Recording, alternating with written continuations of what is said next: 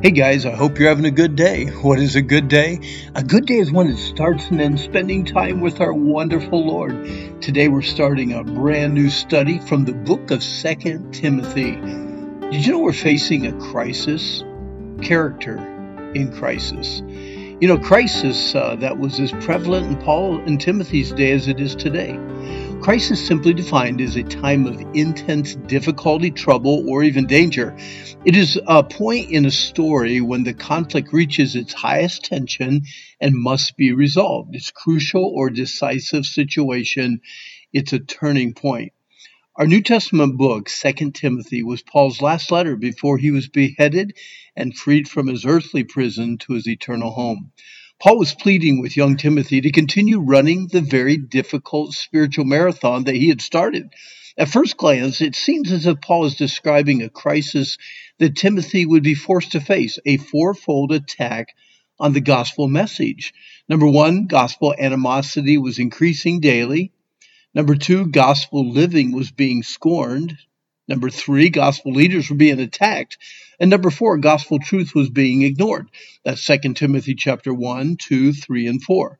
But although the gospel was being attacked, scorned, and ignored, that was not the crisis that concerned Paul. Gospel truth has always been and always will be hated by those consumed with self-love. The real crisis is found in the hearts of those who profess to be saved and associate with the gospel message. The real crisis is a lack of character in the face of gospel attacks.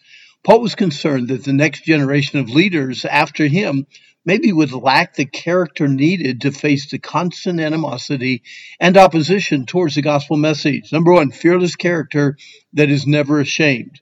Chapter 2, strong character that is grace dependent. Chapter 3, godly character that is Bible-centered. And chapter 4, enduring character that does not quit. In this study, we will attempt to unpack the truths found in 2 Timothy in such a way that we will gain an understanding of the kind of character needed and how God can instill such character in each of our lives. I trust by the end of the study, we will desire character that pleases God. Today, I just want to give you a kind of an overview of what we'll study for the next 5 or 6 weeks together. Gospel animosity is increasing daily. Fearless character is needed. This is the emphasis of chapter 1. Paul was a friend with fearless character. Thankfulness and purity were not lacking in Paul's character. Fearless character uses its giftedness for God. Fearless character is of God. Fear is not.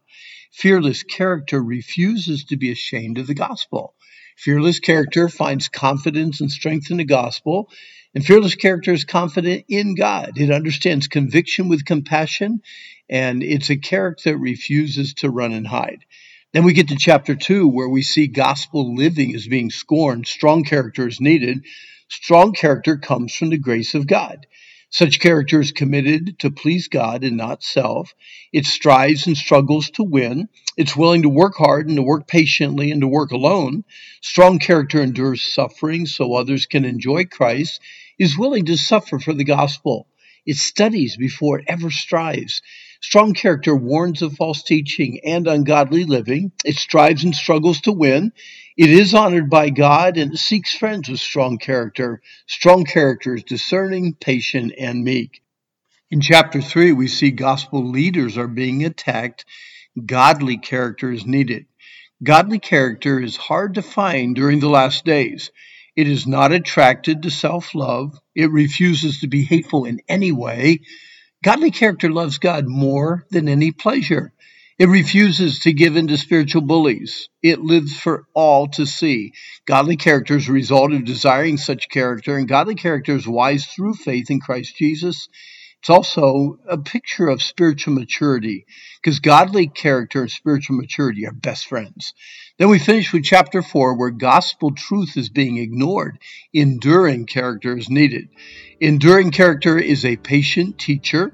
Enduring character pities those who will not endure sound doctrine and turn their ears away from Bible truth.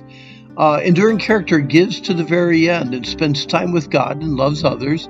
Enduring character is no stranger to loneliness, endures because of the comforting presence and the extraordinary power from our wonderful God.